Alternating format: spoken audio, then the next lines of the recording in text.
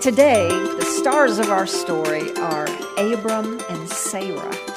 And this story is found in the first book of the Bible, in Genesis, starting at Genesis chapter 13, where we read that Abram was a great man of faith.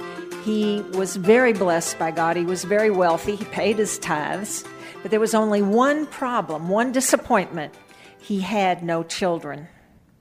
When Abram was 75 years old, his wife Sarah was 10 years younger. She was 65. God made a very unusual promise to Abram, that he would be the father of many nations.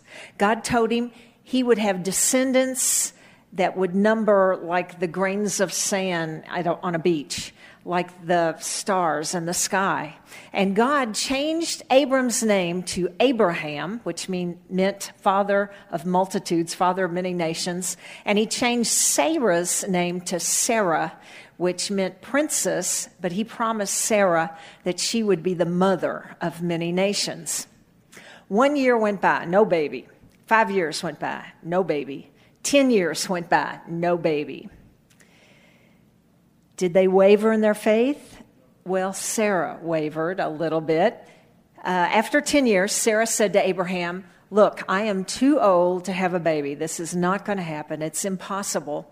So I think you should have a baby with my handmaiden Hagar, and that baby will be like ours." And so that's what they did. Hagar had a baby boy, and she named him Ishmael. But that is not the promise that God had made. He intended for Abraham and Sarah to be the parents of many nations. Many more years went by. When Abraham was 99 years old, God appeared to him and said, "This time next year, Sarah will have a son." Now, Sarah was in the tent and she heard this and she laughed, because the thought of having a baby at 90 years old, well, it is pretty funny, but it really happened. Sarah had a baby when she was 90 years old. Abraham was 100 years old. They had waited 25 years for this promise to come forth.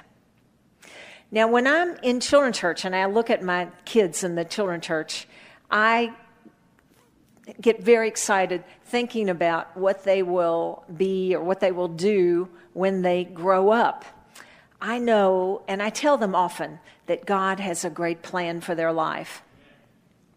Our family physician, Dr. Richard Mays, as a young boy, very young boy, he wanted to be a doctor. Many people discouraged him, and it seemed impossible financially for this to happen.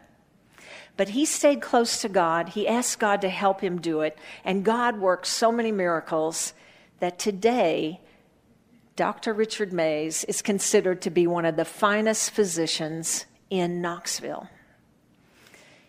He stayed close to God. Young people, I encourage you not to be fearful, to dream big. Because if you stay close to God, you will be amazed at what God can do to help you make your dreams come true. I mean, right now, we could have a future president of the United States sitting right here in this auditorium. And she's right over there. No, I don't know. But dream big, stay close to God. Now, how do you stay close to God? You hear the Word of God. That's what you're doing today. Read the Word of God and talk to God every day in prayer. In fact, let's pray right now. Now, God, we thank you for this story about Abraham and Sarah. They were great people of faith, and you were faithful to them. Now, God, right now we are praying for the young people.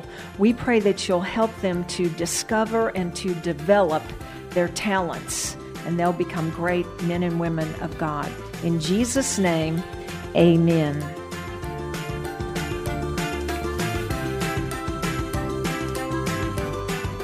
Kids Moment with Dottie is a short-form podcast to engage you and your children with the Word of God. Dottie is the children's pastor at the Knoxville Christian Center in Knoxville, Tennessee. If you liked this podcast, don't forget to hit subscribe. For more information, visit knoxvillechristianctr.org.